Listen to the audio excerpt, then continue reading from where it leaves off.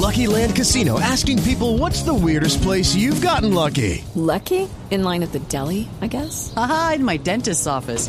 More than once, actually. Do I have to say? Yes, you do. In the car before my kids' PTA meeting. Really? Yes. Excuse me, what's the weirdest place you've gotten lucky? I never win and tell. Well, there you have it. You can get lucky anywhere, playing at LuckyLandSlots.com. Play for free right now. Are you feeling lucky? No purchase necessary. Void where prohibited by law. 18 plus. Terms and conditions apply. See website for details. Judy was boring. Hello. Then Judy discovered ChumbaCasino.com. It's my little escape. Now Judy's the life of the party. Oh, baby, mama's bringing home the bacon. Whoa, take it easy, Judy. The Chumba life is for everybody. So go to ChumbaCasino.com and play over 100 casino-style games. Join today and play for free for your chance to redeem some serious prizes. ChumbaCasino.com. No purchase necessary. Void where prohibited by law. 18 plus. Terms and conditions apply. See website for details. You're listening to an Airwave Media Podcast. Christopher Media. Let's make some noise. Billy Hampton is the third assassin to be trained at this institute. He was an aggressive heterosexual adolescent male. We encouraged his sexual fantasies. We fed him aphrodisiacs and psychoactive stimulants. We made him adore his body, love his manhood. Then we took it away. Welcome to the beautiful gardens of Brindavari, the village where your pleasure is our business.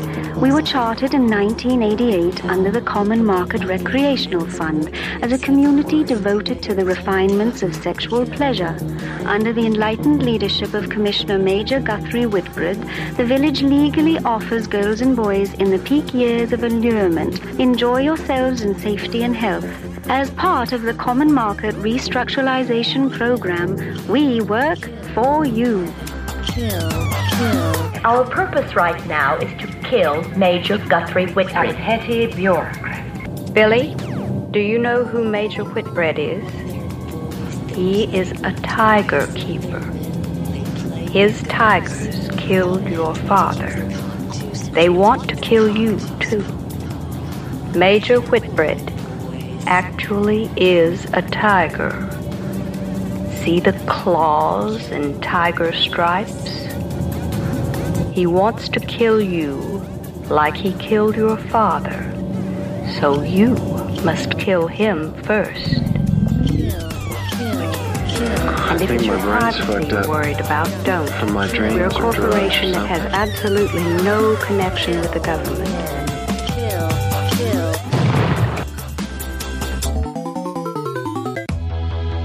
Do you sometimes feel that life is not worth living?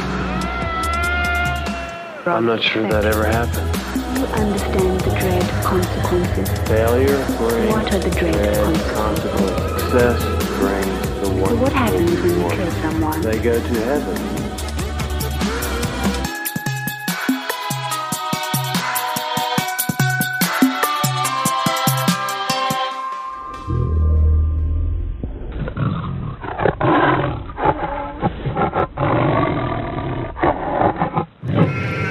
I'm like a ghost, you know.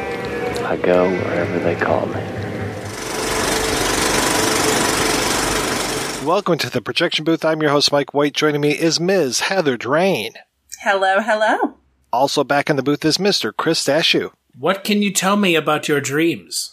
On this special episode of the Projection Booth, we are looking at the 2019 film Taking Tiger Mountain Revisited. It's an update of the 1983 film called Taking Tiger Mountain, which stars a young Bill Paxton as Billy Hampton, a man who's been brainwashed and sent to a patriarchal country by a group of militant females in order to assassinate its leader and stop the widespread human trafficking in which the leader indulges.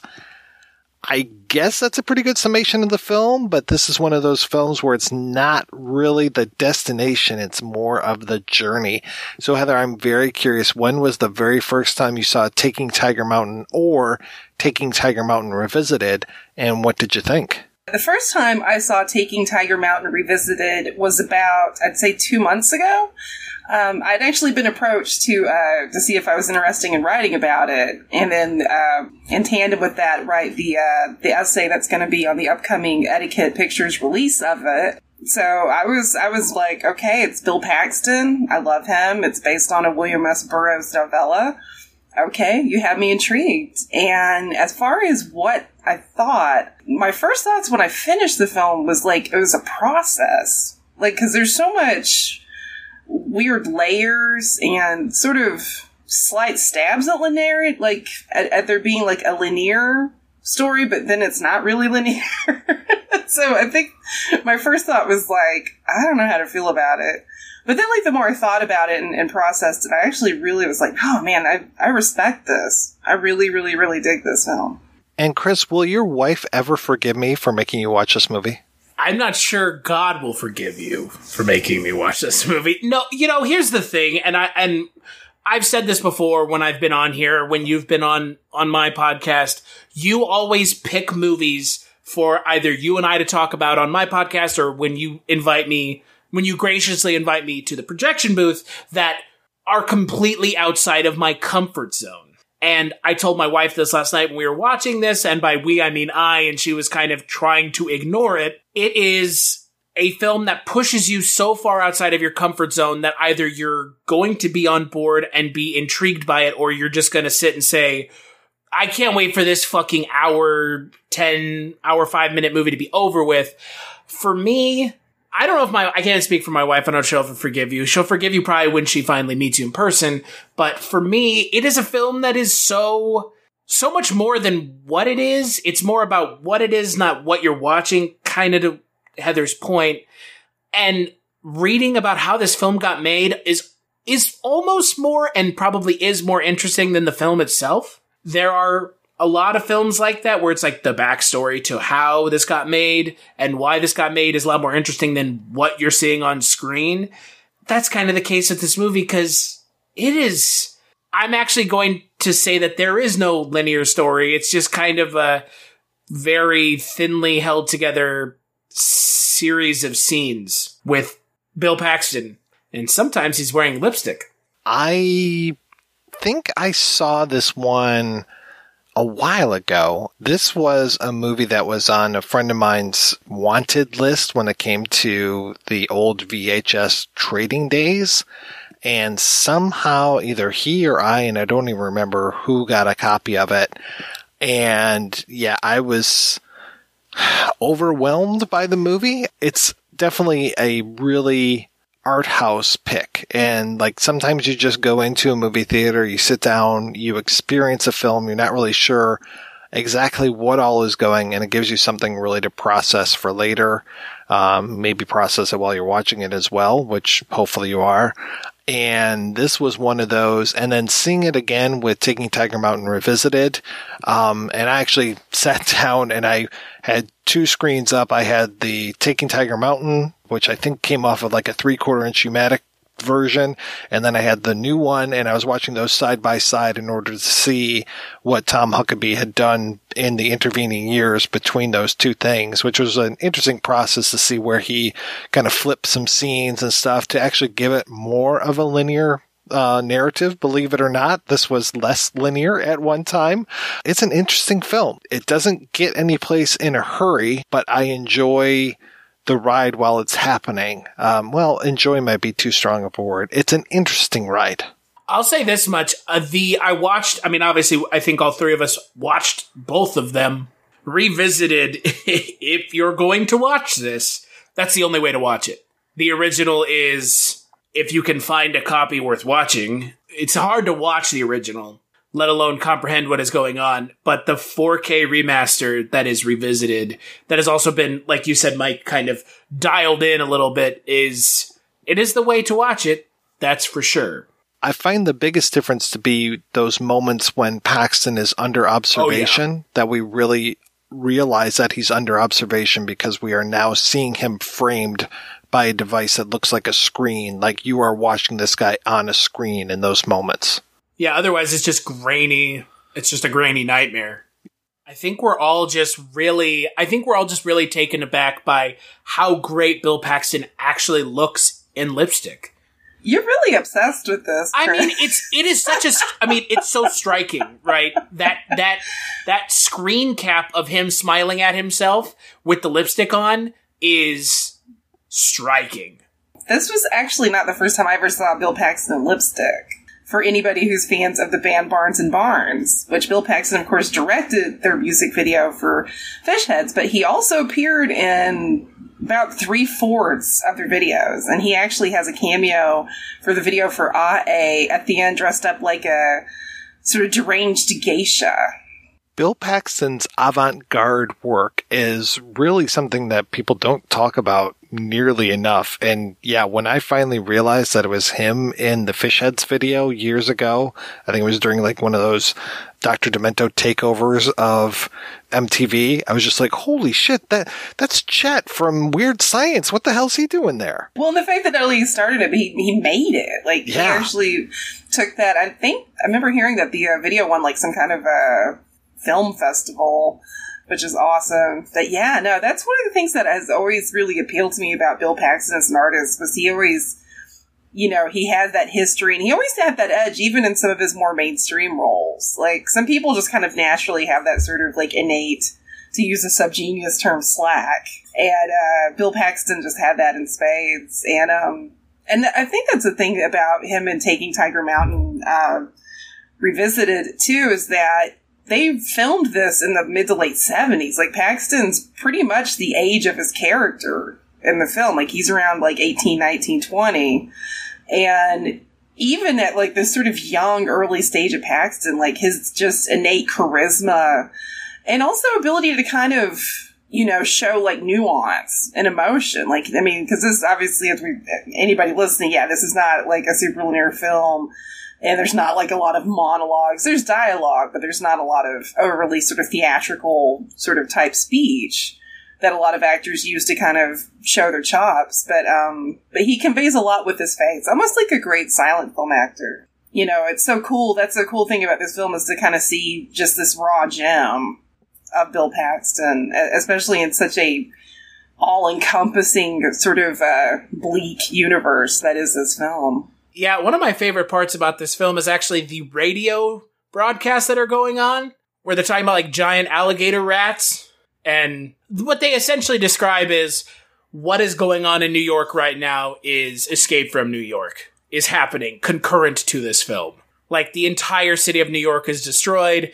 People are like living on subsistence farming on the roof of skyscrapers. It's completely insane. That's where I feel, and I could be wrong about this, Heather, but I feel like that's where we have the biggest conduit to like the Burroughs type world. So this film is an adaptation of the William S. Burroughs novella Blade Runner, a movie, which that in and of itself is a sort of script-like sort of adaptation of the Alan Norse science fiction novel, The Blade Runner. I'm sure you guys are immediately thinking, like, does this have anything to do with Ridley Scott? No, because that's obviously Philip K. Dick. But this is where the movie did get its name, Blade Runner, from the Norse book. But that's, I think, the only shared thing at all. But yeah, like the novella, like the Burroughs novella, like if they would have made a direct film adaptation of the novella, it would have been a high budget thing, because the novella there's like scenes in New York. And yeah, you have like what Chris spoke to about, like, animals running amok. There are sharks in the sewer. There's flooding. There's a public execution of Richard Dreyfuss. Actually, I don't know if that was in the book, but that was, speaking of the radio things, that cracked me up in the movie, where one of the radio news broadcasts announces that there was a public execution of Richard Dreyfuss, which I know Mr. Holland's opus isn't that great, but it seems a little harsh. I was going to say, for the Poseidon Adventure remake called Poseidon, I think he probably deserves it. Oh my goodness. Chris is like, yes. Yes, please murder Richard Dreyfuss. God be with you, Richard Dreyfuss. But again, like, those radio broadcasts are so great in really establishing the world that this takes place in, because I don't think the film does a lot on its own to do that. And that's great that they really take the time and effort to do it outside of that. And that's a really, not cheap in like a shitty way, but like cheap in like a cost-wise way, because obviously this film was shot on like a shoestring budget. That's a cheap way to create a world for this to inhabit, is by doing everything in ADR, which, by the way, they actually did everything in ADR. which is astounding. And it really works in a way because it kind of makes this like weird ethereal quality to the film. This idea of having this wallpaper of sound, they did something similar in ZPG. They did something similar at the beginning of Mad Max. And it feels like this is like the world that Winston Smith is going to live in. That's that world too, where you just constantly have noise and have feedback and have, news reports just going on and on. Like, going into a restaurant and them having Fox News or CNN on all the time. It just feels like that wallpaper where you just can't get away from that kind of stuff. And using that in this way provides such a real texture to this film that if they eliminated that, this movie would be 90% silent, I think. I'm so glad you both brought this up. That's actually one of my favorite, I think, aspects of this film is just the whole use of sound and those broadcasts just really helps create this sort of like panoramic universe of paranoia. With the Lucky Land Slots, you can get lucky just about anywhere. This is your captain speaking. We've got clear runway and the weather's fine, but we're just going to circle up here a while and get lucky. No, nothing like that. It's just these cash prizes add up quick. So I suggest you sit back, keep your tray table upright, and start getting lucky. Play for free at LuckyLandSlots.com. Are you feeling lucky? No purchase necessary. Void where prohibited by law. 18+ terms and conditions apply. See website for details. With Lucky Land Slots, you can get lucky just about anywhere. Dearly beloved, we are gathered here today to... Has anyone seen the bride and groom? Sorry, we're here. We were getting lucky in the limo and we lost track of time. No, Lucky Land Casino, with cash prizes that add up quicker than a guest registry. In that case, I pronounce you lucky. Play for free at LuckyLandSlots.com. Daily bonuses are waiting. No purchase necessary. Void where prohibited by law. 18+. Terms and conditions apply. See website for details. And just this uptightness. Like, this is a society where, there's no real love. Everything, basically, everybody's kind of looking out for something. And, like, you have the main plot, which is basically, there's a lot of sex trafficking going on. And there's legal prostitution, which at least that seems, that's obviously a lot less sketchy, a lot nicer. But, I mean, when Bill Paxton, when his character arrives to the main village of I'm going to try and say this. Any Welsh listeners, if I screw this up, please don't be mad at me. But it's Carmarthenshire, which is in South Wales, like this village. And he immediately gets pickpocketed by like this kid that's almost a toddler, like this tiny little kid. It's like, this is the kind of grubby, no kind of hope universe. And the sound really emphasizes that, because it's funny, the novella, is set in New York. And so it's kind of a cool contrast to go from like this urban dystopia to like this little rustic looking village. How could Be & Company really do a good job of accurately creating just this whole tense film experience? Have you guys ever read Alan Norse's Blade Runner? I have not. I need to. It is nothing like the Burroughs novella. Shocker, right? But just so you know, it's pretty much, if memory serves, I've read this a long, long time ago, but if memory serves, it's pretty much a straight sci-fi book about a guy who is actually running blades. He is kind of like a surgeon on the run kind of thing, transporting medical equipment. So it's almost like the guy that did all the Xanth novels. He had one called Prothos Plus, which was all about an interstellar dentist, and this was more about an interstellar doctor, if memory serves. But it is so much more straight sci-fi than what Burroughs did, and other than the title, I don't really see that much connection between it. So Heather, if you ever get a chance, or Chris, if you guys ever read the book, feel free to tell me that I'm absolutely 100% full of shit. But that was my memory, was just like, there's nothing to do with this. I see much more of a connection definitely between Blade Runner, a movie, not the Ridley Scott movie, but the Burroughs book, and this. Though there are definitely some differences as well, but the one, it really seems to inform some of the sensibilities of this movie. I'm curious to see what you, Chris and Mike, what your guys' opinion is of this. Because adapting Burroughs to film is a very, like, in my opinion, very, like, almost foolhardy, like, adventure. Like, I love Burroughs.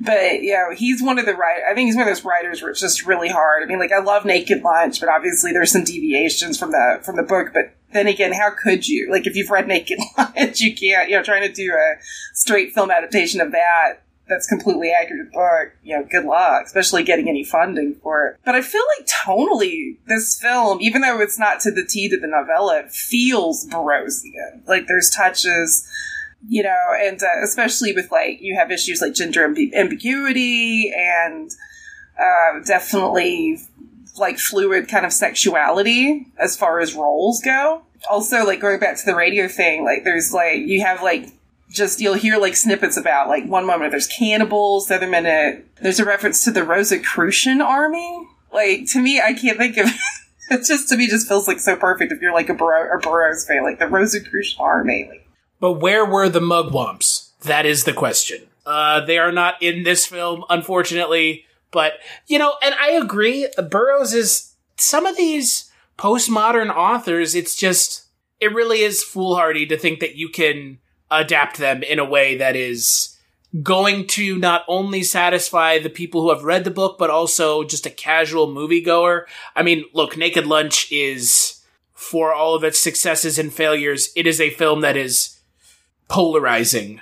And while I enjoy it, I completely understand the lack of interest in a film like that and trying to adapt anything Burroughs post Naked Lunch.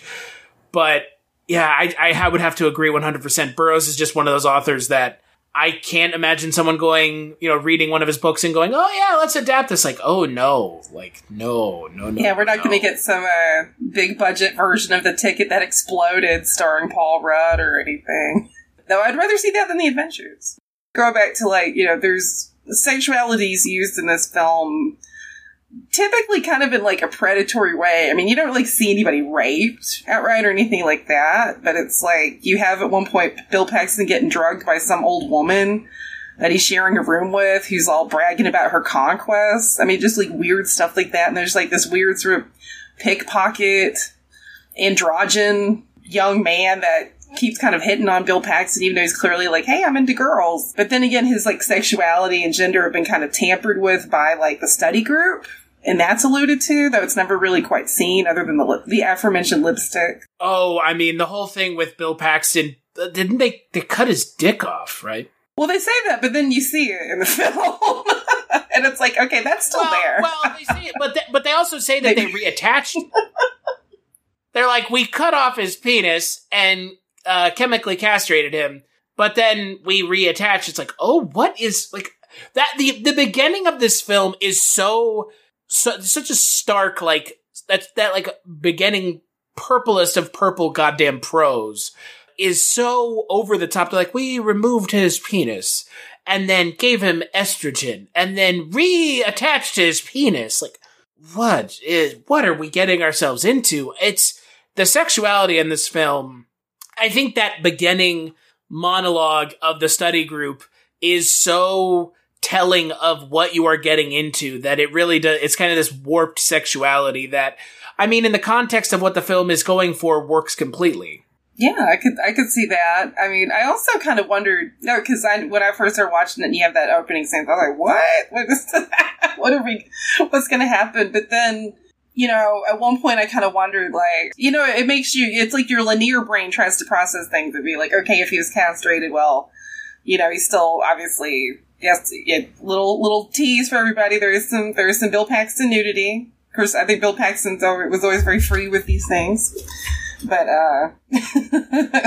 not a bad thing, everyone. You know, with some of it, it's kind of like, it's some of this to kind of add to, like, a layer of sort of, maybe confusion or just kind of painting the picture, just like, this is sort of what it's come down to, is just people, everyone's a pawn. Everyone's pawn for somebody else's motives. And sometimes those motives are good and sometimes they're not so good, but then those lines can be obviously blurred too. I don't know, it definitely gives you a lot to chew on. Right. Well, and the thing is obviously the study group's motives, I would say, are not villainous, but what they do to Bill Paxton is really morally bankrupt. But what they're trying to do is they're trying to stop sex trafficking and violence against women, which obviously in the universe that this film is taking place in is rampant.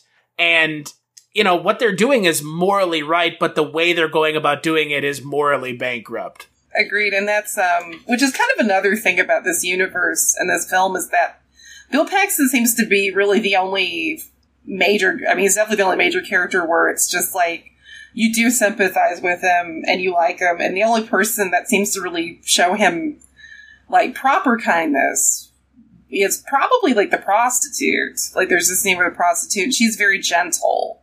She's very sweet. It's almost like if you didn't know she was a sex worker, you would almost just assume, like, oh, that's a couple, just having a good time. Like, it's kind of phrased like that, which is interesting, because everything else, he's either getting, like, outright attacked by people. There's the aforementioned sort of overly chatty boy man that just wouldn't shut up. Like, that character got on my nerves. I was kind of hoping for a vulture to come down and pick his innards out. And he keeps like trying to touch his leg, and Paxton's like, dude, like he doesn't say dude in the movie, but he might. You know what? He might have. Maybe not in this movie, but he had dude in his eyes. He was thinking it. But with that character, it's something that is kind of fascinating with the film is you get sort of flash cuts of Paxton and this chatty Kathy character embracing. So it's kind of, I don't know, it definitely adds to the ambiguity factor. But even that character, like, he alludes to, basically it seems like he's been trafficked too. It just feels like, we see like a human auction in this film. Like, men and women both are definitely just, everybody's kind of just, a piece of me. Like, because he alludes to, like, oh, I don't mind it as long as they don't beat me too bad or something like that. And just something that can kind of, like, be summed up, I think, is that Paxton says at one point, I feel like I'm used by the world, which I think is such a great heavy line, and one that could be applied to anybody who's, in real life, who's, especially people who have basically been really used and abused by their government. The disenfranchised. Which, it goes back to the study group, and their intentions are not impure. What they are doing is something that the governments clearly don't care about, because the governments are okay with their constituency being underneath their thumbs. And they are okay with that. And they are allowing these bad things to happen. And I find that so interesting, because that is one of the big points about this film, is that those in power don't care, and they're frankly some of the ones going about doing all these bad things anyways. So this study group has to take it upon themselves to try and course correct by killing this horrifying monster of a man who seems like, your grandfather, essentially. Which is an interesting juxtaposition of things, because, you would think that this is some sort of, oligarch, massive monster of a man who, enjoys, and he does, and, the older woman paints a picture of this monster, and then when Bill Paxton meets him, he's just like this elderly man who, could not do much of anything on his own, to be perfectly honest. He seems to be just kind of living in a nostalgic sort of haze for, when he was in India and encountered, which a reference to the title, these, this group of people that lived on this mountain because they were afraid of the tigers that lived, that were kind of on the grounds, on the flat area of the ground. But then it turns out the tigers don't exist, which I think is, again, like, the end narration and the end kind of scene of the film with him talking is is a perfect way to end the film. It's almost like a cipher for the rest of the film. Or, like, not a cipher, like if the film is a cipher, it's kind of like how you would decode the film, that, like, final scene. Because the actual final scene of the film leaves you almost empty-handed. Yeah, it's no fun. This film... Bill Paxton gets murdered on the beach, stabbed to death. Like, there you go. Okay. Did we say spoilers? Yeah. we are now. Did you not want me to talk about that? I mean, I don't know how we would talk about this movie without talking about it. Sorry. Well, actually, Mike, you brought up the vultures. And Chris, you talking about the climax, which results in death. Like, what did you both think about? Because the vulture imagery seems to be something that just kind of reoccurs throughout the whole film. I will say that I missed a lot of the vulture imagery, other than when the vultures actually, they're eating him. So you'll have to fill me in on some of that stuff. There are moments in the film where you either hear like a vulture, or there's, to me, it almost seemed like a dream, or like a weird like mental state. Yeah, thing. Where you occasionally would see an image of a vulture throughout the film. There's a lot of things going on in this movie. Like, if somebody was going to do like a layer cake breakdown of everything in this film, that we would have to make this like a 4-part. This is like good literature. This film is very much drawing from literary kind of inspiration, obviously. I mean, just on the base level. And so it is very layered, and there is a lot going on. And there is more than is just you're being shown, which is an interesting way of approaching it, because if this were being shown in a film class, this film is rife with all kinds of different interpretations and imagery and symbolism and all kinds of stuff, which makes it an interesting film, because normally, and I don't know, speaking to this film on its own, like how successful this film really is and what it does, the introduction of the vulture imagery just, I think, further reinforces the idea that those in power are picking over the people that aren't. And that's kind of what the vultures do, is they pick over the dead bodies of those who can't protect themselves because they are shocking dead. So I think that's what they must have been going with for the vulture imagery, but I mean, I could be reading way too much into this film, but that's what the film wants. The film wants you to read into it. At least that's the way I interpreted it. I can see that. Yeah, it definitely kind of seems like there's a lot of death foreshadowing to me in the film. Like, even at one point, Bill Paxton's character says, I'm like a ghost, So if anybody's like depressed or you're having a bad day, you may want to save this one for... This movie chokes me up too, though. And this is something that I feel like kind of goes without saying, and I may be speaking just for myself here, but Bill Paxton... With Lucky Land Slots, you can get lucky just about anywhere. Dearly beloved, we are gathered here today to... Has anyone seen the bride and groom? Sorry, we're here. We were getting lucky in the limo and we lost track of time. No, Lucky Land Casino, with cash prizes that add up quicker than a guest registry. In that case, I pronounce you lucky. Play for free at LuckyLandSlots.com. Daily bonuses are waiting. No purchase necessary. Void where prohibited by law. 18+. Terms and conditions apply. See website for details. With the Lucky Land Slots, you can get lucky just about anywhere. This is your captain speaking. We've got clear runway and the weather's fine, but we're just going to circle up here a while and get lucky. No, nothing like that. It's just these cash prizes add up quick. So I suggest you sit back, keep your tray table upright, and start getting lucky. Play for free at LuckyLandSlots.com. Are you feeling lucky? No purchase necessary. Void where prohibited by law. 18+ terms and conditions apply. See website for details. Paxton, as an actor, has been in a lot of stuff that I really love. And it's unfortunate that he passed away, was last year, 2 years ago? Long before when he should have been taken, because he died after like post-surgery, right? It was like a relatively straightforward surgery, and he passed away due to that. So like watching this is a little bittersweet, because this is his first film. And like he really nails it so well that it's like, man, it just reinforces me like what a lot of people, like we talked about, have really in their mind of Bill Paxton as, Hudson from Aliens, or, the punk from the first Terminator, or Near Dark.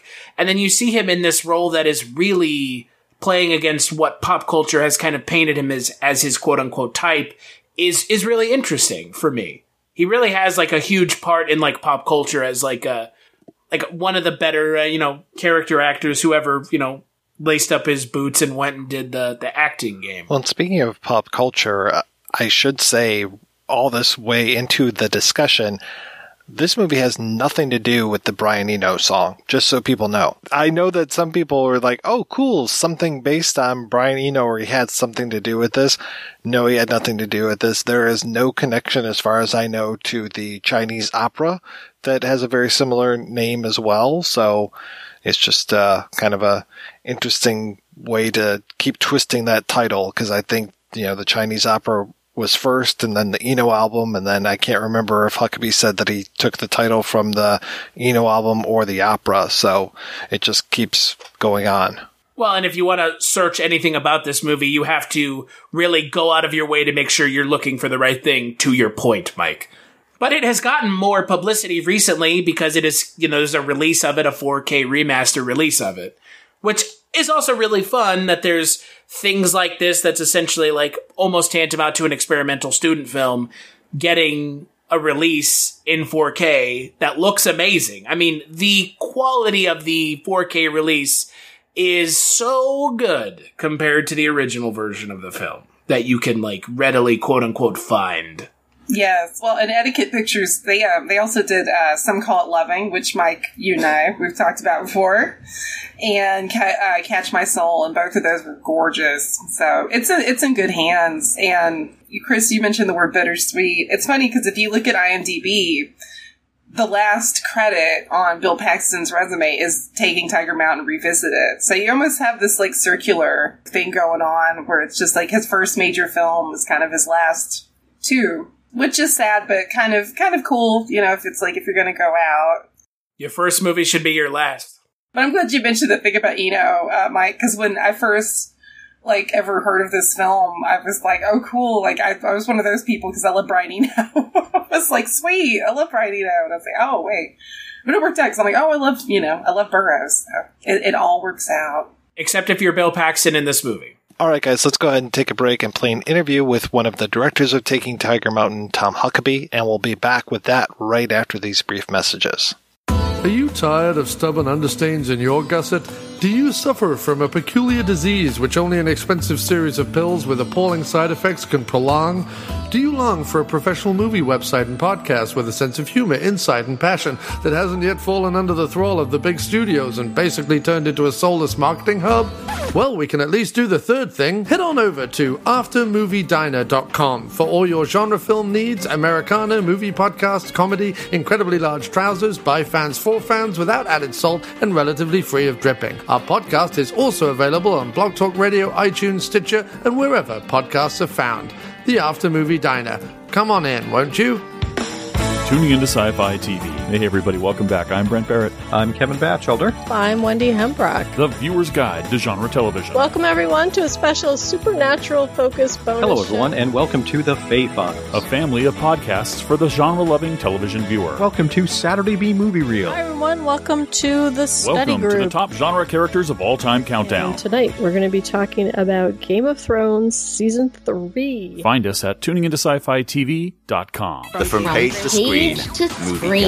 So they have 9 times out of 10 they have to send it back to you unopened or just throw it in the garbage can. Things don't always look exactly as we envision our life to look, but sometimes it works out and turns out even better. Gregor Fisher, his Bacon number is 2 because he was appeared with January Jones in Love Actually, and January Jones and Kevin Bacon appeared in X-Men First Class together. I've got to say, the very Harold and Kumar 3D Christmas, now that just makes me want to rush out. It's about the acting, about the writing. That's really what theatre is for me. Probably had more names than Prince or whatever. Never mind, there's a joke for the oldies. It'd be like, who's Prince? Who's he? I'd just like to see Mr. Freeze hiring his bad guys going, right, okay, so you're a psycho, right, can you ice skate? Head over to iTunes, Spreaker and Stitcher and put in the search box From Page to Screen. Tom Huckabee, you have done a lot of stuff over the years. And I gotta ask you, I mean, what was your beginning? How'd you get interested in show business? Well, it was, goes back to my father again. Unbeknownst to me, his mother, I felt like the phone might have just dropped out. Are you still there? Okay, yeah. Unbeknownst to me, his mother had bought him a really fancy 16mm Bell & Howell rig with projector, camera, editing equipment. And he shot a lot of home movies when I was a toddler and then put it away. But there was a closet that had all the stuff in it, a screen, and then he had some old, like, Disney cartoons and stuff like that, and a big box of films that he had shot before I was cognizant of anything. And at 13, my friend Mark Benedict came over and had a wild hair. He decided he wanted to be a photographer, but he didn't have a camera, and wondered if we did. And I said, yeah, my dad's got a whole closet full of cameras, and opened it up, and we found this thing. Didn't know what it was. And it was very odd because it was a 16 millimeter cassette loaded film. You would buy these cassettes that had 50 feet, kind of like Super 8. So it was super high-end consumer product sold by Neiman Marcus, where my granny liked to buy, her big gifts for people. And so it was probably, I don't know if you know Neiman Marcus, but it was probably their main, every year they have a main thing, so it was probably the main thing of that year, which would have been, I'm going to say 55, the year I was born. But anyway, Mark came over and we went through, we found this thing and discovered it had film in it. And we figured out fairly quick it was a movie camera. And we figured out it had half of the film left. And I think they were just 2-minute rolls. So we went out, we got a wig and a couple props. I had a dream catcher and a robe, a velvet robe, and we went out in the backyard and we horsed around. Mainly, I had, I don't know, somehow knew how to make somebody disappear. So we did a lot of that. And had to read the book, to get how to do the exposure and focus, and it was all totally manual. There was just nothing, automatic about it. And then we turned in the film. It was like $10 to process it, which was, all the money we had between us. And we got it back, and we had the projector, which was just a battleship of a projector. I wish I still have it. I think Billy Mooney, the actor, may have it. But anyway, so we watched it, and the first minute was me was Christmas Day. And it featured all of the children in my family. I guess I was or 4 or 5, and my older brother and younger sister and younger brother, and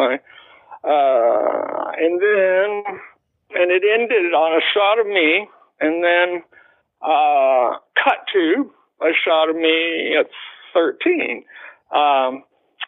pimply faced and everything, and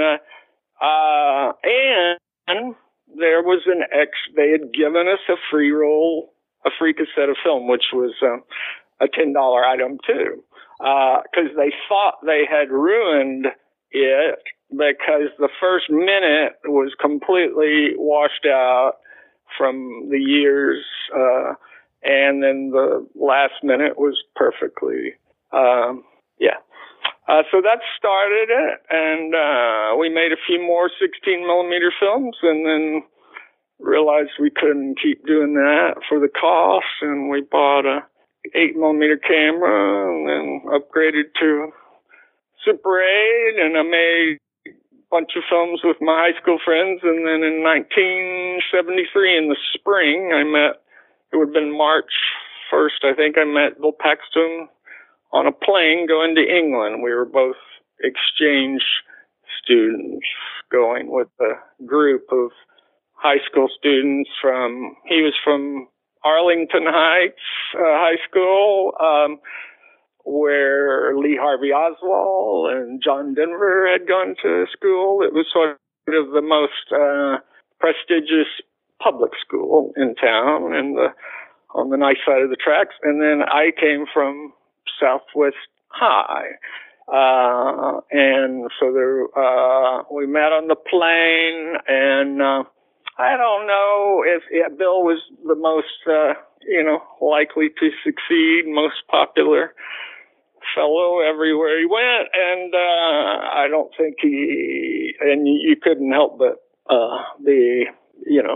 notice him, but I was much more shy and reserved, and I don't think he noticed me much at all, but nor in the first couple of weeks of once we got to the school, which was this incredible Gothic building built by John Wesley, the instigator of Methodism. It was his monastery, and they converted it into an American private school affiliated with the University of Texas.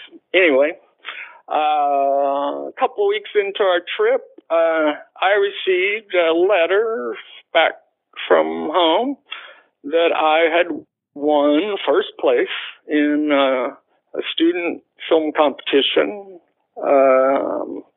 for a movie called Into the Light that I had made as a sophomore in high school, or in my, it would have been my first, this was the spring semester of my junior year of high school. Bill had already graduated from high school. He graduated early, but we were all taking the same classes. I was just getting high school credits. He was getting college credits.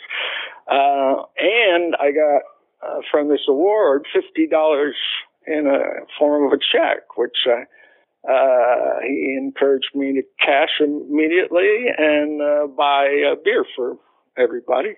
And so I think I spent all the money on beer for an entire pub called the Lass of Richmond Hill, for anybody out there that is from Richmond, England. By the end of the 4 months that we spent there, we had bonded thoroughly over our love of movies. He had made a couple of Super 8 films in high school. At least one of them was where he imitated Charlie Chaplin, and he was very influenced. Actually, he preferred Buster Keaton, but he was very enamored with silent films from the 20s, and but he also loved Clint Eastwood. Those were his two favorite things. And then I had already become a foreign film snob at 17, and my favorite directors were Truffaut and Fellini and maybe Godard. Hello, it is Ryan, and we could all use an extra bright spot in our day, couldn't we? Just to make up for things like sitting in traffic, doing the dishes, counting your steps, all the mundane stuff. That is why I'm such a big fan of Chumba Casino. Chumba Casino has all your favorite social casino-style games that you can play for free anytime, anywhere with daily bonuses. That should brighten your day a little. Actually, a lot. So sign up now at ChumbaCasino.com. That's ChumbaCasino.com. No purchase necessary. VGW Group. Void where prohibited by law. See terms and conditions. 18+. I think we saw Clockwork Orange together. Kubrick became the bridge between our two interests. Bill loved action films and stunts and violence, things blowing up, and then I was into reading subtitles. Clockwork Orange blew, our minds, and interestingly enough, Bill ended up becoming very close friends with Malcolm McDowell, who was his neighbor in Ojai. After we got back to Fort Worth, Oh Lucky Man, which was the follow-up, McDowell's follow-up, next film after Clockwork Orange, if I'm not mistaken, by Lindsay Anderson, and music by Alan, the keyboardist of the Animals. Incredible soundtrack with this fantastic, which kind of narrates the movie. And it's a 3-hour film because an hour of it is Alan, whose name I can't remember, and his band playing all the songs on camera. But this Oh Lucky Man became Bill's theme song. And there was a quatrain, which in maybe one of the other songs that went, smile while you're making it, laugh while you're taking it, even though you're faking it, no one's going to know. He took that on as his theme song, and we would sing it. He was destined for big things. Everybody knew that. He hadn't yet, decided really what it was going to be, but when he met me, I think he had drama classes, but he hadn't set his mind on being a filmmaker where I had, but I think he quickly decided after seeing, I'd made a bunch of films by then, and after we got back here and he saw everything I'd done and was impressed, we bought the first Super 8 sound camera together called a Kodak Ekta Sound, which was just a black box with a handle, a lens, a little zoom lens, and a microphone. And we just wore the motor out, making little movies together. Tell me, how did you get involved with Taking Tiger Mountain? So then, for about a year, Bill and I made films together with another friend, Danny Martin. Even had one of them premiered at a local bar that Bill hung out at. I think there was a brief period when the drinking age was 18 in Texas, and Bill had made friends with a bar owner, and and he had a lot of friends, so we sold out our first screening. It was a takeoff of Clint Eastwood movies, ultra-violent gore fest called The Parable. So after maybe not even quite a year of that, Bill's dad saw that Bill had a serious interest in filmmaking, which John Paxton had always had flirted with being an actor himself, or fantasized about it, but quickly had 4 children and a wife to support, and went into the family lumber business as vice president and ran the Fort Worth division. But he was really excited to see that Bill was serious about something, because Bill was pretty wild, He was a wild teenager. Imagine Jim Morrison, and if you've ever. But so anyway, John Paxton bought Bill a one-way plane ticket to Hollywood. So he got up there, and he did immediately get a job from one of his dad's references. His dad knew famous people, and Bill started working at. He immediately, he was doing everything himself, I think. Bill, I think he skipped from being PA within a day to being production designer on Kent's films, and they just bonded very quickly. It was a little autoerotic kind of thing that was called D'Artagnan, but it was never finished. And before finishing that, I think Ken had been part of that. Brilliant, educated. His brother was the conductor of the Seattle Symphony, so he came from a lettered family that expected great things, and he had already written quite a few screenplays. His tastes were more like mine, but just more sophisticated, since he was 10 years older and had grown up in Hollywood and Oregon, I think, and gone to UCLA and graduated and had been out there, during the cultural explosion of the 60s. And so he was very familiar with all the beats, and particularly he had an incredible library collection of art. He actually owned pictures by Fellini and pieces of Egyptian murals and stuff like that. He was a world traveler, as was Bill. Bill had been around the world at least once, probably, before he was 12 or 13, and been to every great museum in the world. With his dad, whose hobby, which was almost to the point of an art form, was art collecting. And so Bill had an encyclopedic knowledge of artists. Kent got inspired to write a film specifically for Bill. So Kent, he could write a script in a weekend, like Sam Raimi. And so he wrote this script called Taking Tiger Mountain.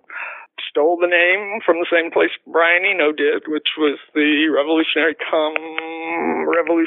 Chinese opera about a true military campaign during the revolution. But it was based on the story of the kidnapping of John Paul Getty III, which had been front page news that month that he wrote the script.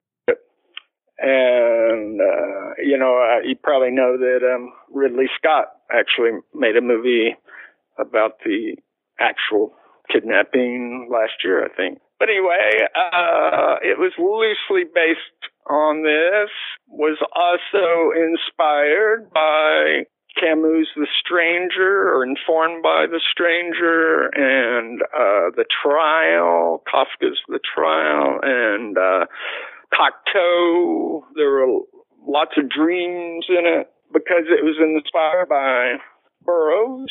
Kent thought he would shoot in the Casbah of Tangier. Kent was he was a world traveler, and anytime he could figure out an excuse for going to an exotic country, he would do it. Bill was a total extrovert. Kent was kind of an ambivert. So it was set in the Casbah of Tangier, and they just flew off with the short ends from the film Lenny by Bob Fosse, all the leftover footage, which they got real cheap. It was 10 hours of 35 millimeter film, and they rented a old Aeroflex 35 millimeter that was fit. The technique which had been phased out format that had been phased out by the time I edited the film, but most of the French New Wave and Italian New Wave, all the great indie foreign film, probably I would have guessed that Sergio Leone's films were all shot on Techniscope. It's a two sprocket hole pull down. So essentially there's two 35 millimeter frames in any for a normal one frame in 35 millimeter. Therefore, it is a flat 35 millimeter medium that allows you to use normal flat prime lenses rather than anamorphic lenses. So you get a sharper image, and you use half as much film.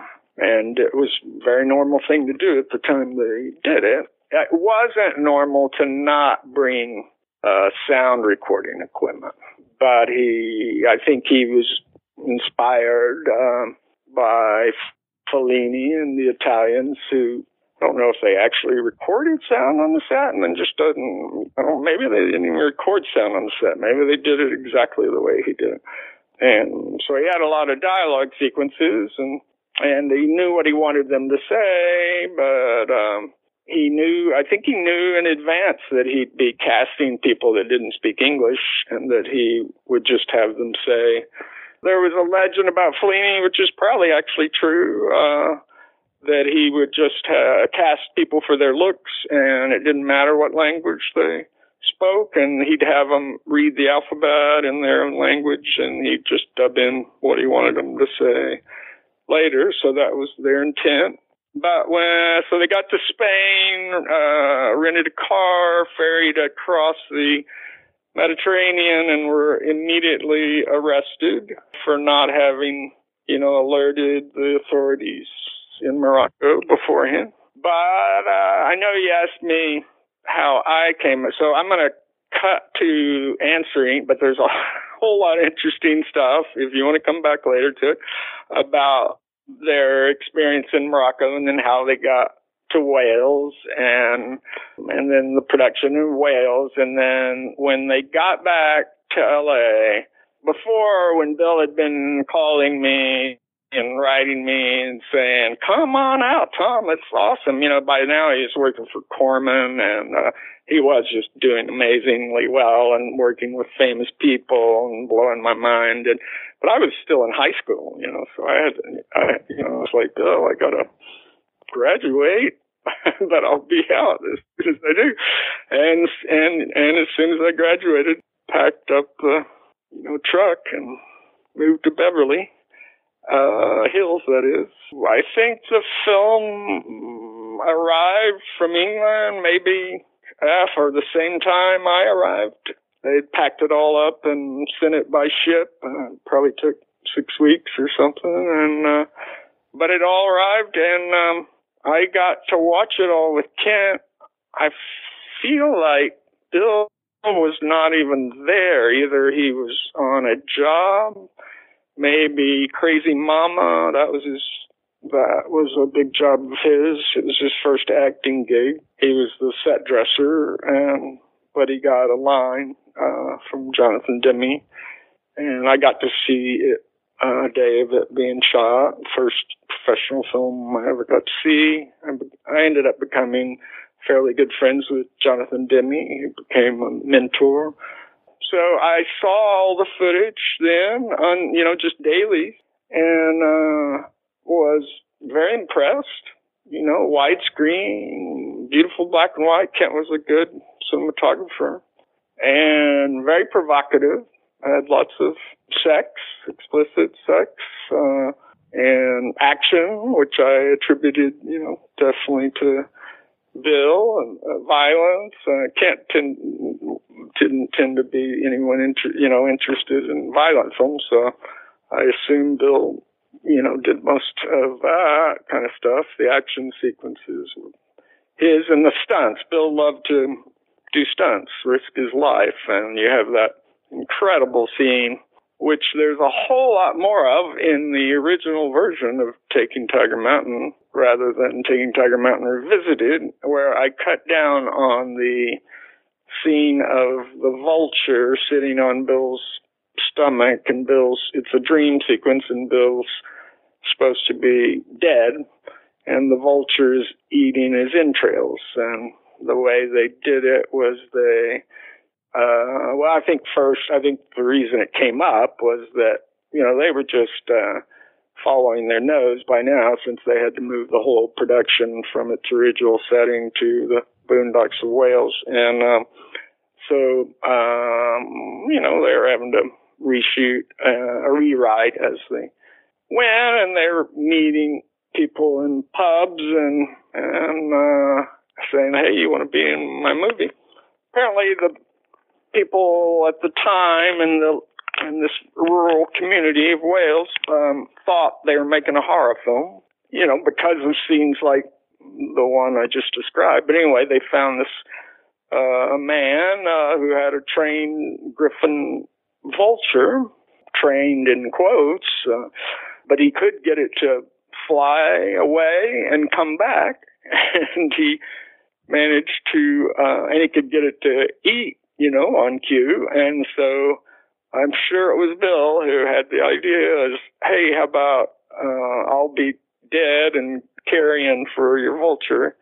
They staged it in a very oblique way with no coverage, where you can barely see just how dangerous it was. I think they put maybe some sort of padding over Bill's chest, bought a pile of sheep entrails and put them on top of the padding, and then buttoned his shirt, and then I don't know exactly how it went down after that, but what you see is Bill on top of the shack, and then this vulture on the other side of the roof, walking towards Bill, and then mounting his chest, and then eating the guts.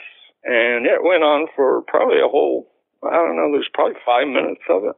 And like in the outtakes, it's just very disturbing as far as, the thing has razor sharp talons and razor sharp beak, and it's just going, to town, ripping the stuff out of these entrails off of his chest, and, could have easily have, nicked his jugular vein. Because the jugular vein, if you noticed in the shot, is thoroughly exposed. And I guess a foot away from the entrails. Now, this was very impressive when I'd seen it, but not unprecedented, since Bill, like I said, his idea of making a movie in our early days was to do something dangerous and have me film it. I'm going to get up on that 3-story building and, jump off, and you shoot it.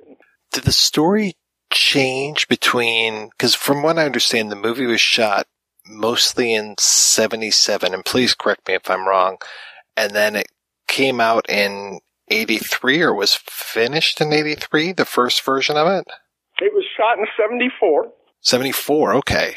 And I graduated in 1974, in May of 1974, and probably arrived in August or September. So, yeah. Fall of. Kent went back to Wales maybe a year later, because he was still trying to, finish the film. But he went back he could only afford 16 millimeter, but now he had sync sound. And he went back and conducted interviews with all of the characters, all the actors and none of them were actual actors, but he had them in character. The only piece of that I ended up using is the final story, the story of Taking Tiger Mountain, told by the Major Whitbread character. So how do you kind of take control of the project? I spent a year out in Hollywood, but by then Bill had, at some point, I believe he moved to New York to study acting with Stella Adler, or had gone away on a film.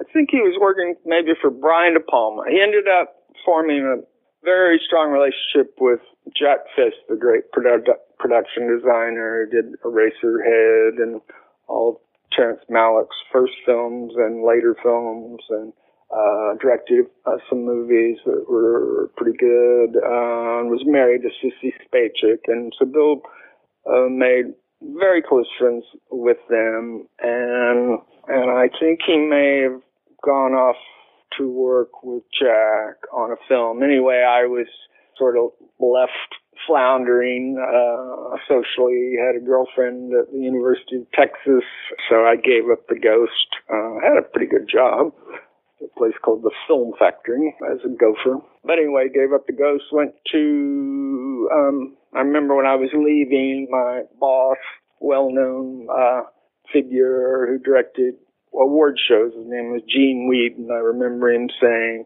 he had, become a real mentor and really cared about me. And so when he heard I was quitting to go to college, he said very suspiciously, "What are you going to study?" I think I knew that the truth was going to hurt, and I said film. And he was pretty dismissive, because his thought was, why do you need, back then, hardly anybody went to film school. They just, they just worked their way up like he did. And I think he knew I had a pretty good position for working my way up. And I did, but I was homesick. And University of Texas had a pretty good film department. and I had incredible facilities. And what I didn't know was you don't actually get to take film classes until your third year. And I was an addicted filmmaker. The whole time I was out in LA, I kept making little movies, and that's what me and Bill did. When we got together, we were more like artistic business associates, even more than we were friends. I think I had a set of friends, he had a set of friends. When we were together, we were always making a movie. Once I got to school, thing didn't work out with my girlfriend. She'd already gotten another boyfriend. And then I found out I wasn't going to get to take any film classes. And when you're 18 and full of ambition, and 2 years just sounds like a lifetime. And so I immediately made friends with other people that had felt, my age, that felt ripped off, that they couldn't take film classes, and so we just started making movies. And by the time I actually had a film class in my junior year, I made a movie called The Death of Jim Morrison, which was about the life of Jim Morrison flashing before his eyes as he was dying in the bathtub.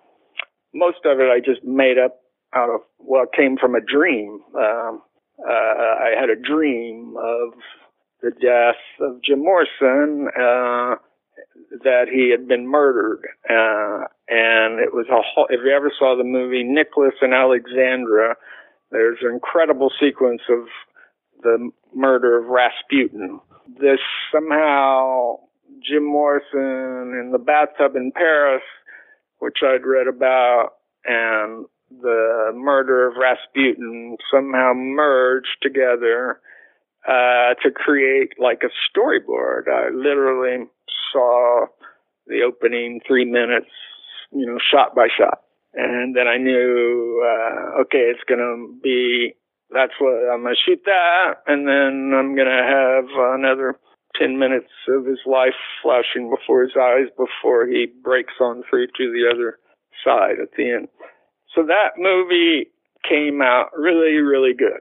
My professor, who ended up being very involved in Taking Tiger Mountain, Lauren Bivens, thought I was a complete loser because I never went to class. He just figured I was a stoner until he saw the movie, or saw my dailies. I'd spent the whole summer. I didn't have time to go to class because it was a very ambitious project.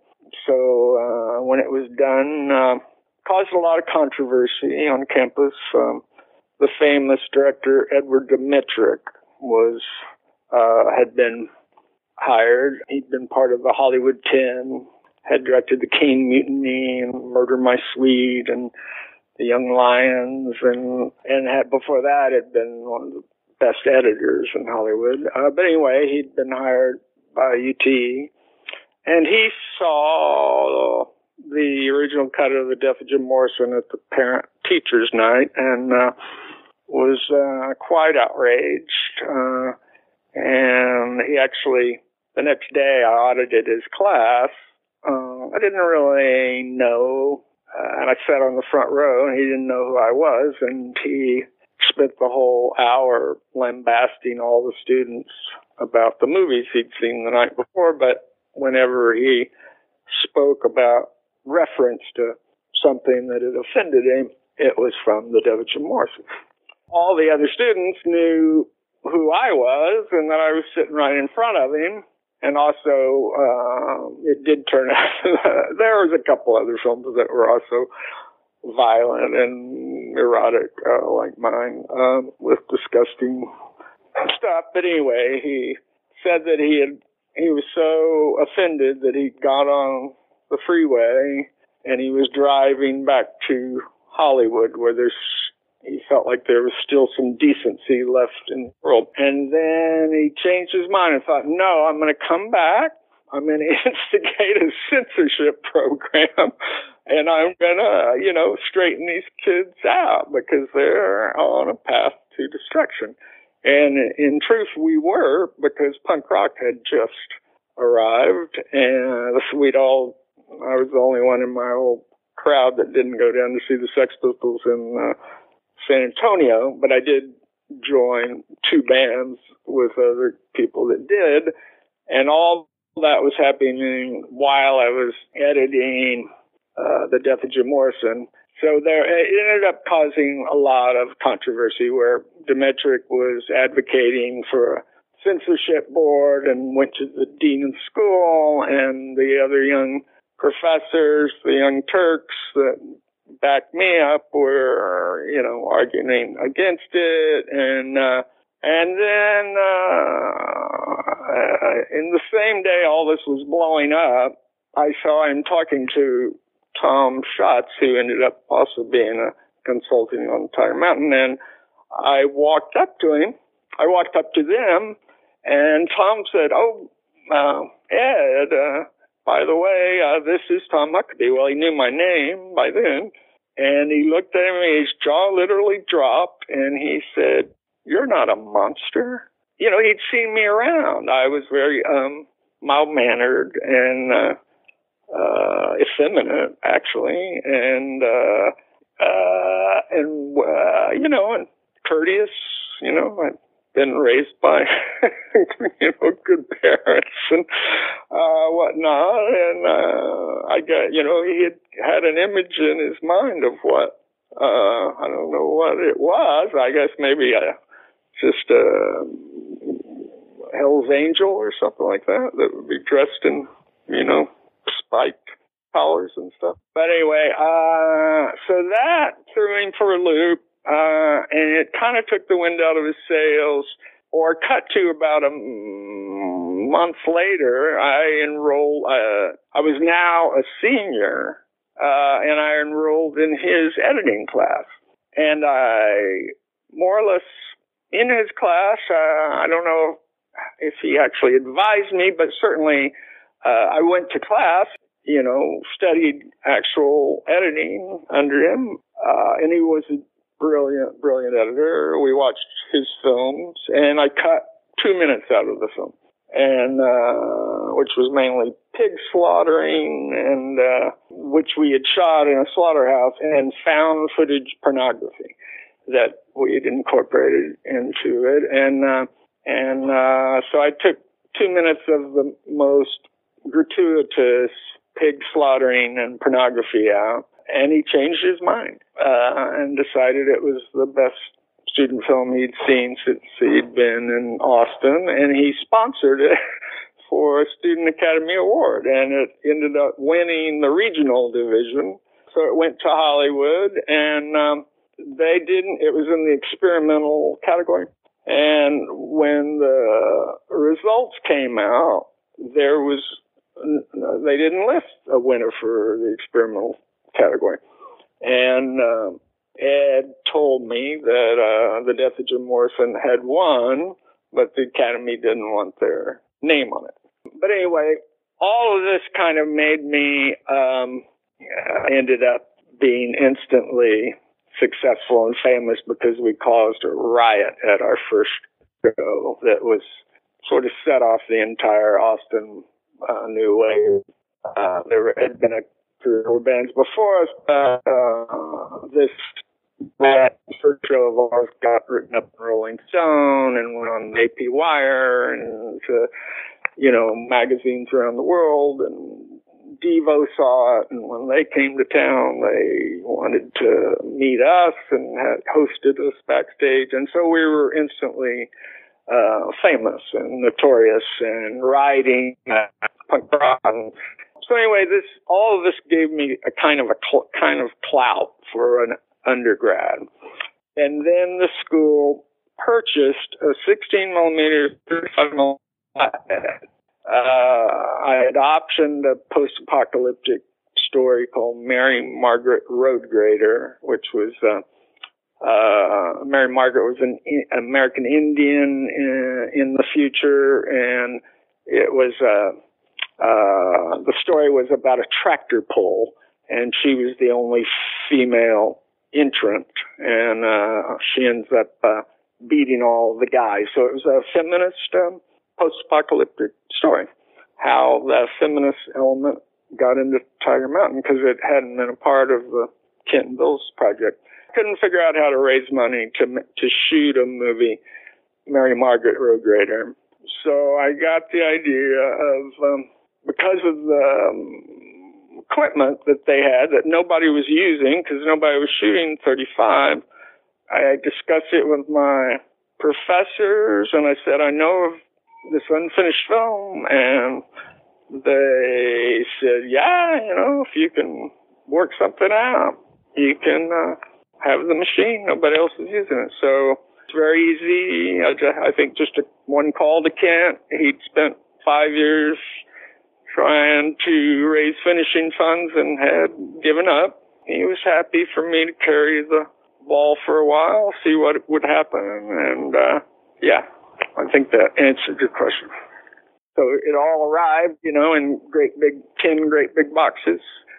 That began about a 6-month process of reviewing it all, categorizing it, and, there had never been a rough cut.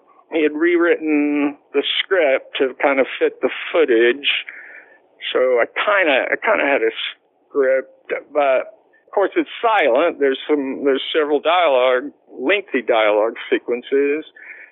First, I just cut it into a narrative flow using the best scenes and the scenes that he'd shot, and that added up to about 15 minutes. And then I knew that, for one, that you couldn't do anything with a 50-minute widescreen, 35mm black and white movie, that it had to be a feature, and I heard that a feature had to be 75 minutes. But I also knew I didn't even have a full story, and that it wasn't going to work to tell their story because I couldn't go back to Wales. And so what I did was I just started showing the footage to friends and professors and playing a game, saying, what do you, it was like, I remember a thing when I was in kindergarten where we would get this magazine called The Weekly Reader, and it would have a painting on the front, a painting of each kid and his dog and his parents and his little sister. And every Friday it would arrive and we'd have a storytelling game where each kid would get up and tell their version of what's happening in the picture. And I was really good at that. I remember one kid who couldn't do it at all would just get up and cry. So I knew I had an innate storytelling experience, and I had done other films of found footage. I'd done several of that where I would just try to shape the footage into, narrative flow or something that would hold people's interest. And I was watching movies like that. Who was the most famous montage collage artist from San Francisco. I was also seeing Maya Deren's films, Kenneth Anger's, Stan Brakhage, and a lot of experimental filmmakers worked with found footage. And my profs were totally cognizant. They were all kind of hipsters who'd come from the film department at Illinois, I believe. Showed to people, and they, and people will say, well, I think it's about, this, and they hadn't read the script. I'd read the script, but I didn't want to tell them that because that wasn't going to help them. And then I got, I'd get ideas, that were kind of finding pieces of a puzzle. I'd never taken a class in screenwriting, but I didn't really get a script. Didn't get a new story out of all that until I consulted with a man named Ray Layton. And he was a very mysterious guy who had come, I think, from California. He looked like Roger Daltrey, but taller, and very handsome, blonde man, and he put on avant-garde conceptual theater, very much like Sam Beckett work, especially the work without actors. And the only piece I ever saw of his is called Cry in a Time of Exhaustion. It had an aborted fetus. It was like, actually the drawing is amazing. I should post it. Of maybe a star child from the end of 2001 holding a AK-47. And the actual piece was just a wall of set decoration and shadows like on the wall, lighting effects, and then Ray was behind the wall taking photographs of the audience. So this is the guy, but he also indicated that he always had this one beautiful female assistant with him. He wrote down everything he said, and he appeared to be some kind of guru or cult leader who acted like he had followers in every town, so it inferred that he did. I once got cheated out by his assistant for arguing with him about some point, that I didn't know who he was, and I didn't know who he was. But anyway, I knew that he had some background in avant-garde dramaturgy, and that he was just a very Cuban psychedelic thinker, for lack of a better way of describing it. And I brought him up, and he looked at it, and he was very impressed. He hated everything. Very impressed with this. And he said, here's what your movie is about. It's about this town is a prostitution town. It's in the future. They're in an apocalyptic setting. And I think he literally said, you need an element about militant feminists conspiring against the authoritarian patriarchy that you know, he had the germ of what ended up being the new plot. Just to clarify, there was no sound that had been recorded, and so you're just all silent. So did you have to, I know the answer to this, so you had to go back and add a whole audio track, is that right? Yes, every ounce, inch, how would you describe that? What would be the increment? Every second, I suppose? Every millisecond.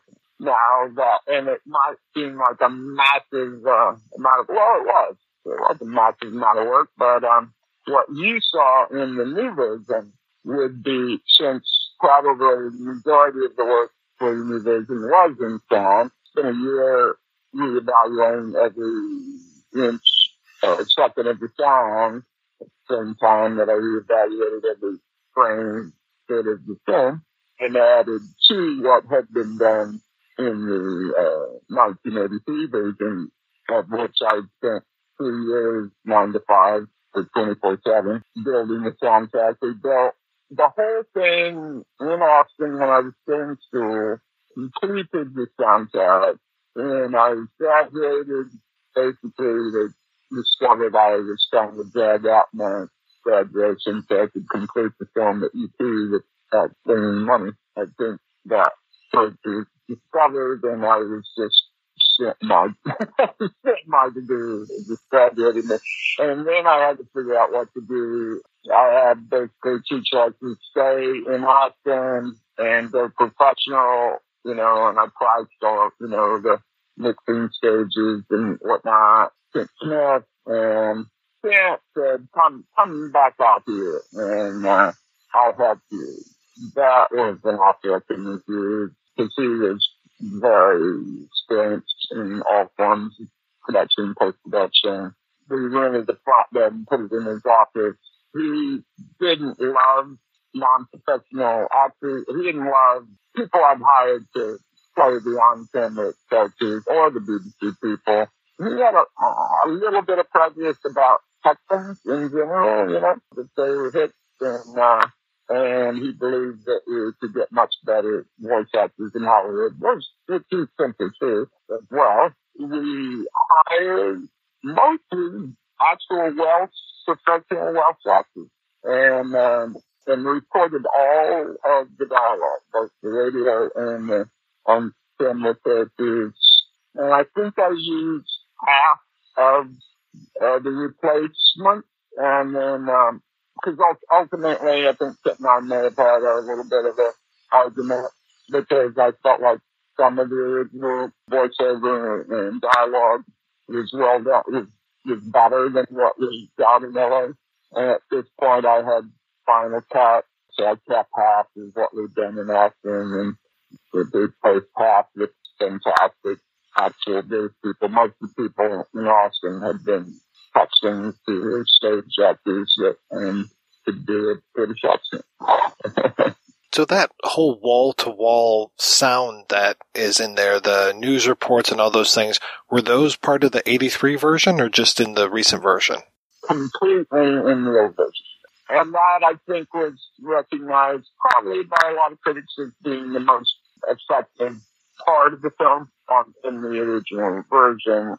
And then, for instance, David Moore's review of it, it's in his book, World Has Gone Wild, what's the subtitle, something like a guide to post-apocalyptic movies, something like that, his encyclopedia. His review of it talks mostly about the post-apocalyptic elements, which were only and completely in the radio broadcast.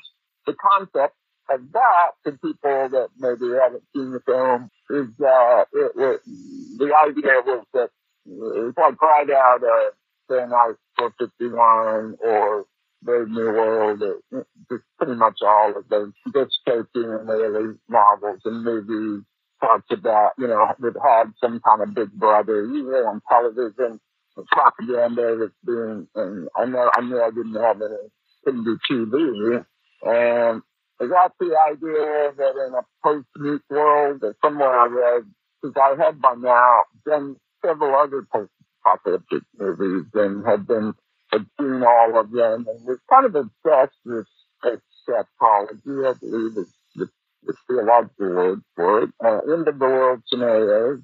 But I knew I didn't have TV, and so I got this idea from shooting somewhere that in a nuclear war, one of the first things that is lost is all the electronics are destroyed, somehow melted down, maybe know as much about it as me. So the thought was that could explain the return to analog systems. Ergo, why the women in the opening scene are using film, as you can tell, is it's got film dirt on the film. The idea would be that, the internet has been at least, destroyed. It could be, back up in a militant or fledgling form, but that things like closed-circuit television and even telegraph, that all the old forms of communication would come back. So when you're done with this in 1983, what happens to it? How do you distribute it, or who sees this movie? Well, it was immediately discovered, let's see, I think the first professional person that came on board was David Whitten, who had been in distribution and marketing. This time he might have already been working for Vestron. He had been employed at the Landmark Theater chain years earlier and had stood up to a man that was robbing the box office and got shot in the neck. Previous to that, he had been a marketeer of exploitation movies, and he may have come up with the tagline, keep repeating it's only a movie. I know he worked on some of those Herschel Gordon Lewis movies and came up with some of the classic things like having the nurse in the theater to treat people that were passed out from the corpse brandies and whatnot. And David signed on to, he was blown away. He had also been a friend of Tim Smith. I'd met him through Tim Smith and Bill Paxton, and he was recovering from having been out of commission from the neck wound, which struck his spine, and but he was back and looking for things to do, and he loved what I'd done with Thunder Mountain, and he took it on, and he found a distributor called Horizon Films The only thing I can name off the top of my head that they were distributing was Penelope Spheres' first film, The Decline of Western Civilization. But they had quite a few films that were being distributed on the Landmark Theatre circuit. And they were very closely connected to Landmark Theatre circuit, one of their main suppliers of films. And I think David also introduced me to the vice president Landmark. The guy's name is Terry Thorne. He went on to be kind of the galley of animation. I think that's what he did. But anyway, I got a job.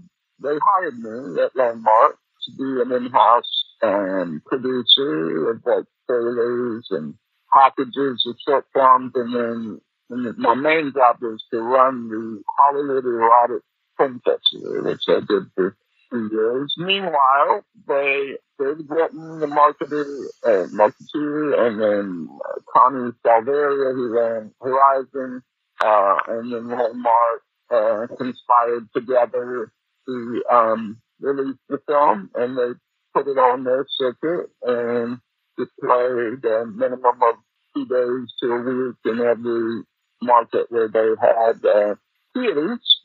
And I guess they were definitely the largest chain of repertory houses. Then I started out on a tour going to, I think they started out in Texas maybe, because that's where I was from.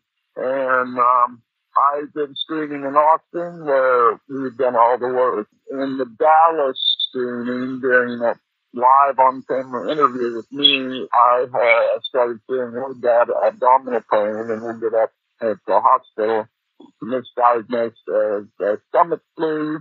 I've had one previous similar attack, but anyway, I couldn't go through. I had to just drop out of the interview to go to the hospital. And then back in LA a week later, recovering from that attack, had another attack where I was spitting up blood. Anyway, it turned out to be appendicitis. So I was taken out of commission, and not long after that, Horizon Films went bankrupt. So the film died on the vine, had received mixed reviews. The best reviews from G. Stone in San Francisco, the billion of the Falling Tale of the West Coast, who quite liked it. The worst reviews, I think, were some people in Texas. Joe Layden is the name I remember it most, who just dismissed it as experimental failed prop shop. And I've written in my graduate statement, I tended to, agree with the naysayers more than I did with the people that loved it. And it was the reviews that I returned to a year ago or so when I first started remaking the film. Took the criticism to heart. One of the main consensus opinions of even the people that liked the film, that the story behind it was more intriguing than the thing itself. And so I set out with the very explicit aim of making a film that was as good as the story behind the making. What was that decision? Why did you say, I'm going to go back to this film and revisit something that, I mean, you worked on a long time between the 70s and the 80s, and that had been, I would imagine, we talked last week about films aren't finished, they're abandoned. Why was this film picked up and not abandoned again? Well, over the years, the interest in it mounted amongst cinephiles and Bill Paxton fans and William Burroughs fans. It was listed as the only screenplay that Burroughs ever contributed to of a feature film. And then, of course, Bill has a legion of fans around the world. Bill Paxton completed. He felt, surprised and not being able to see it.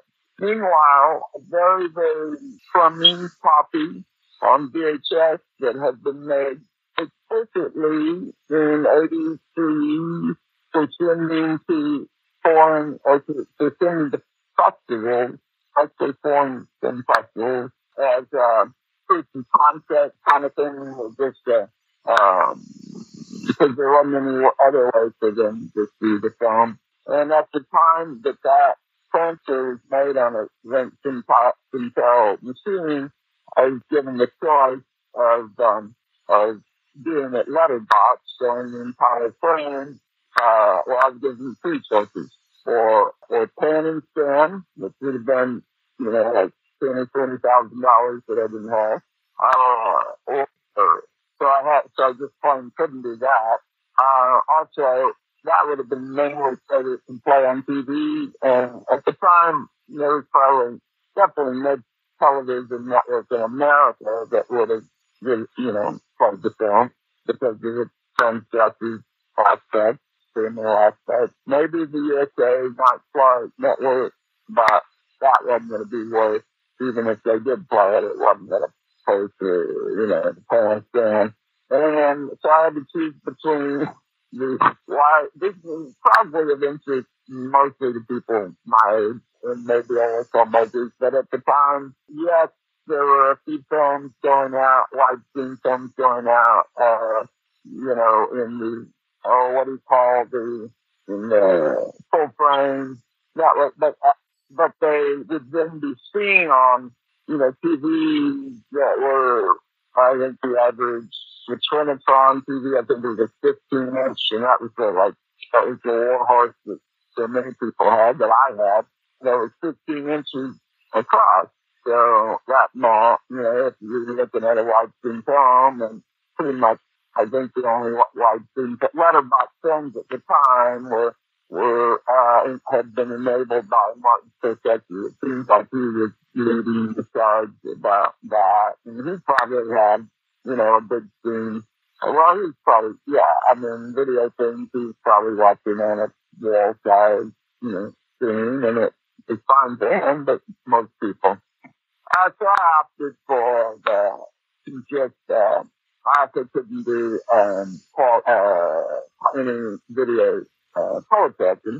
I've been struggling to come up with the right word to what you call poetry when it's not, when it's a black and white thing. Themes, reading, something like that. And so that copy, that VHS copy, or 3/4-inch copy, regardless, it is what we'd call minimum low, resolution. It was created without any scanning, and it was just essentially the middle half, maybe, or middle 60% maybe of the screen.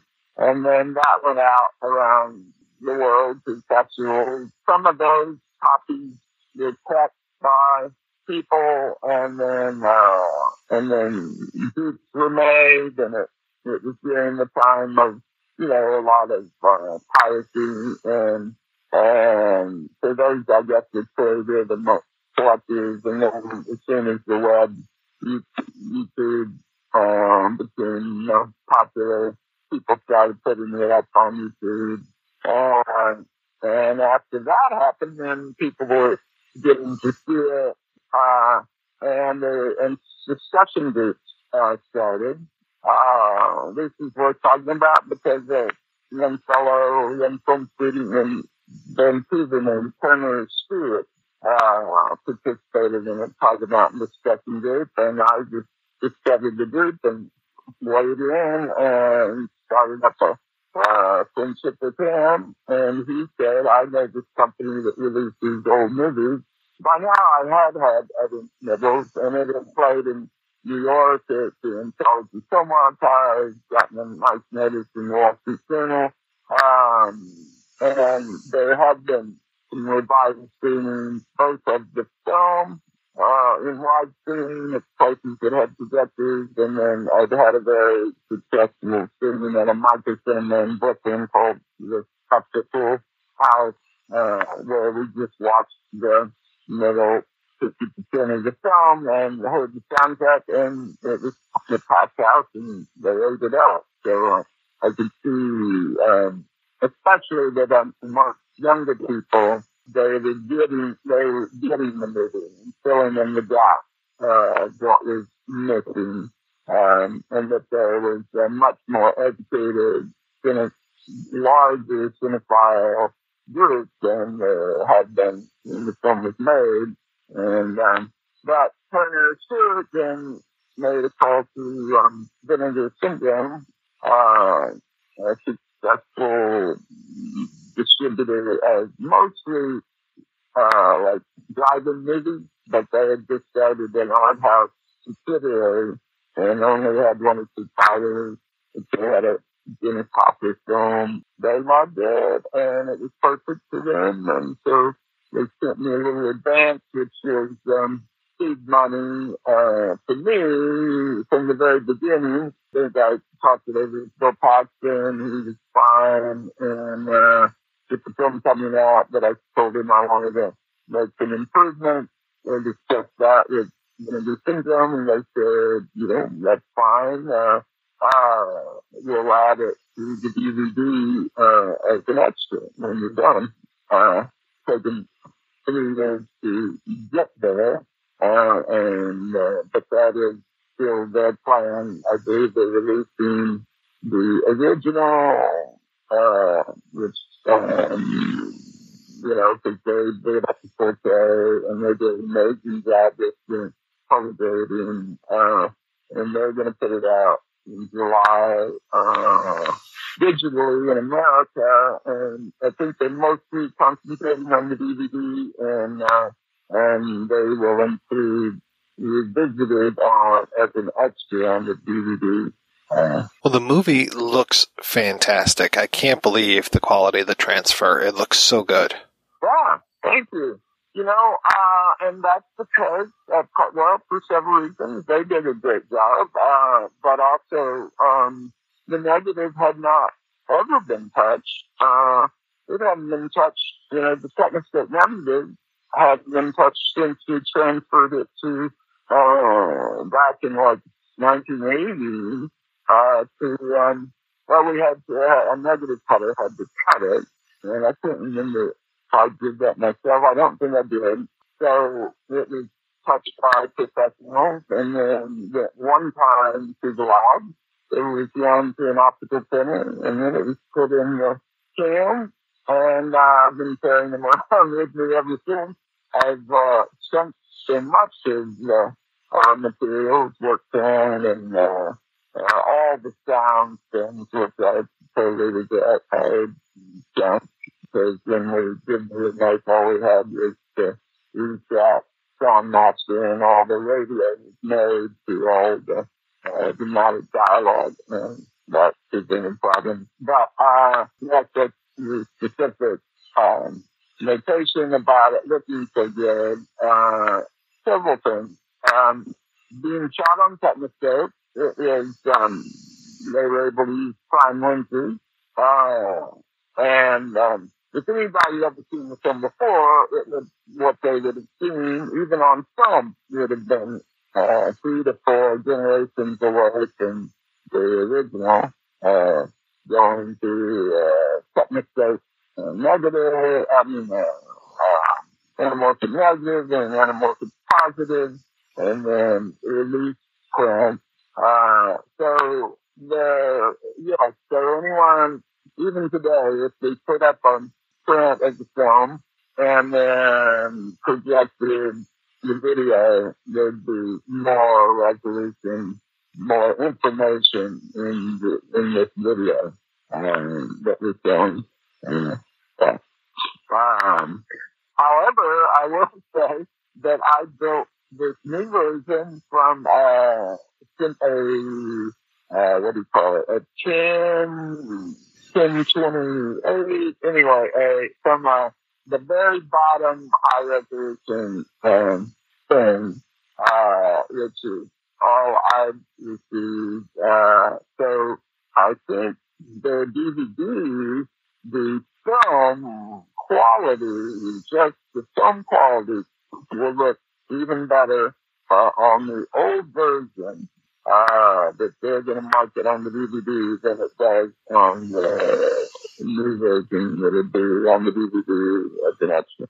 So when we talked last week, it sounded like you're doing some screenings of the film, and I'm curious, where those are, and if there's a good way for people to kind of keep up with where the movie's being screened at.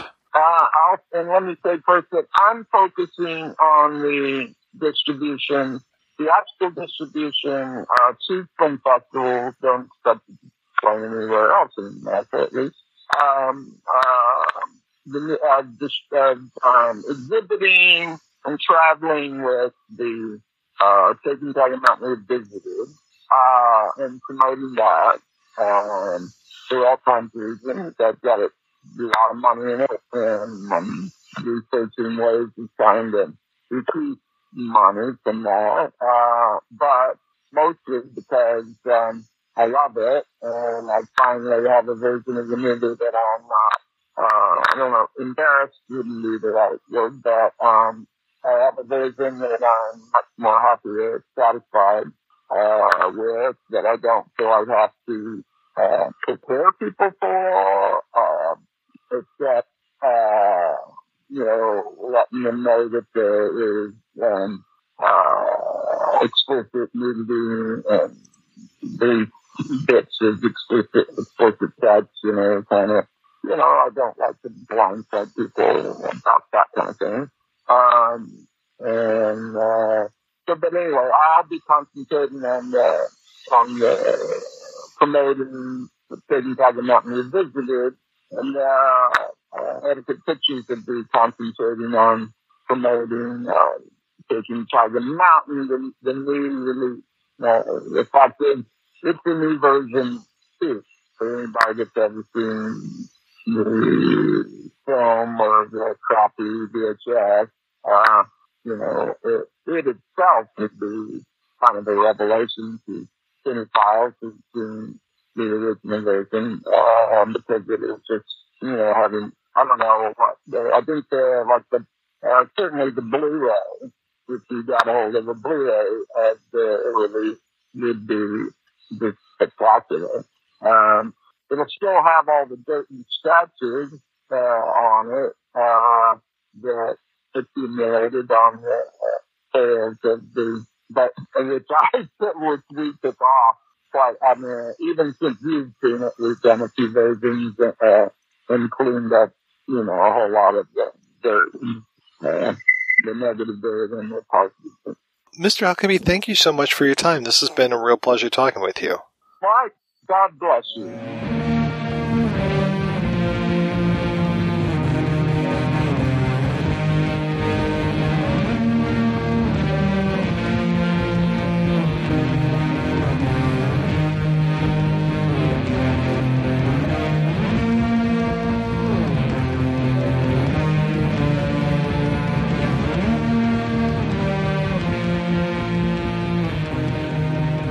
All right, we are back, and we're talking about Taking Tiger Mountain Revisited.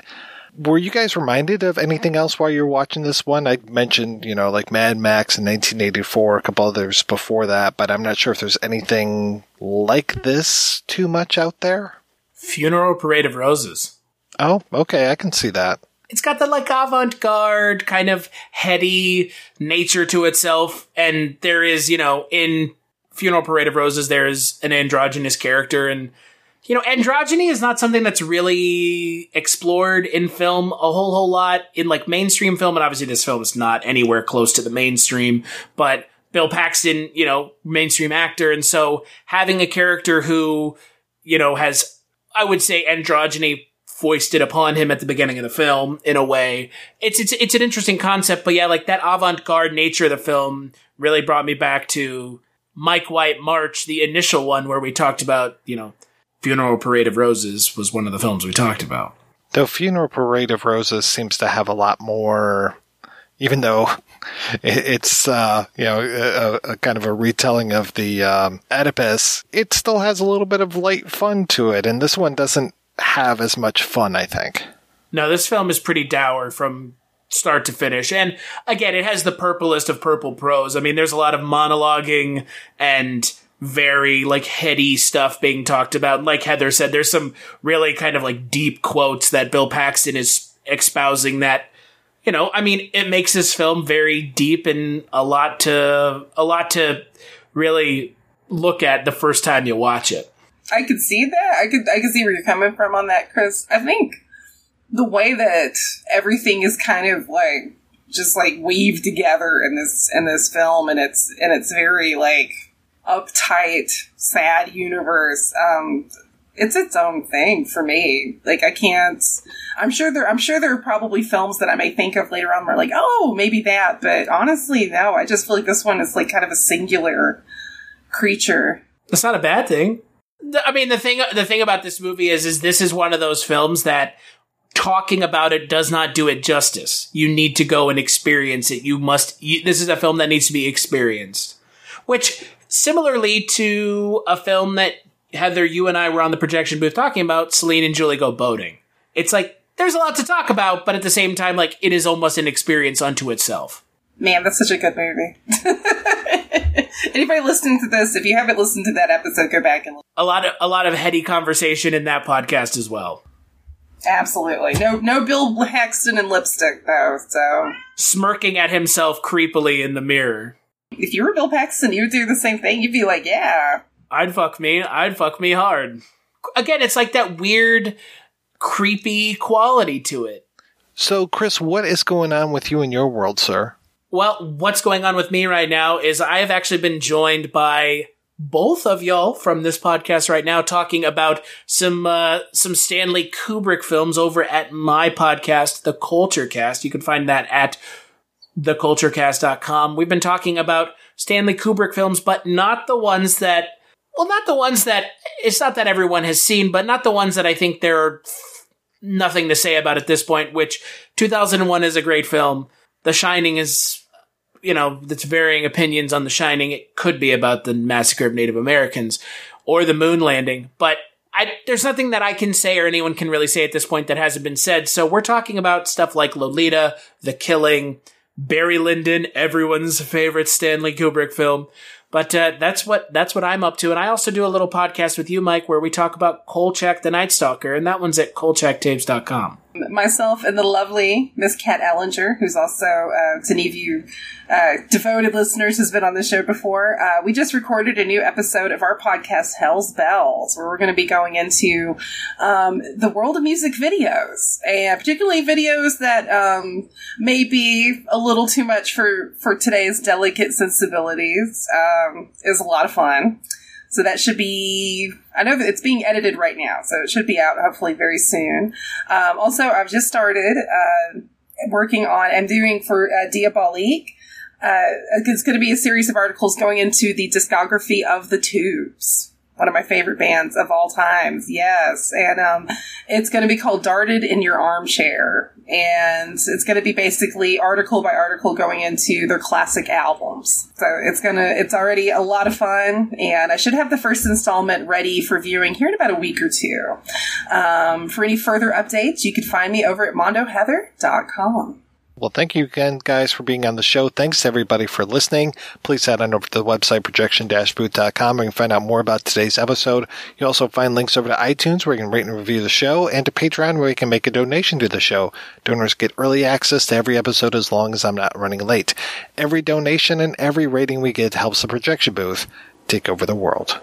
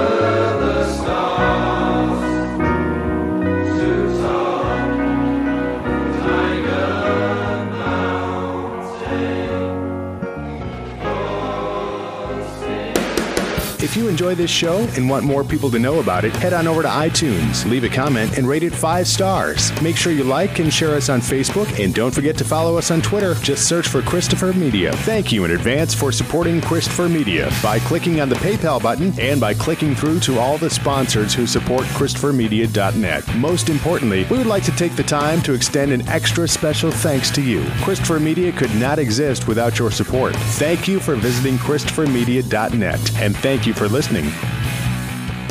Christopher Media. Let's make some noise.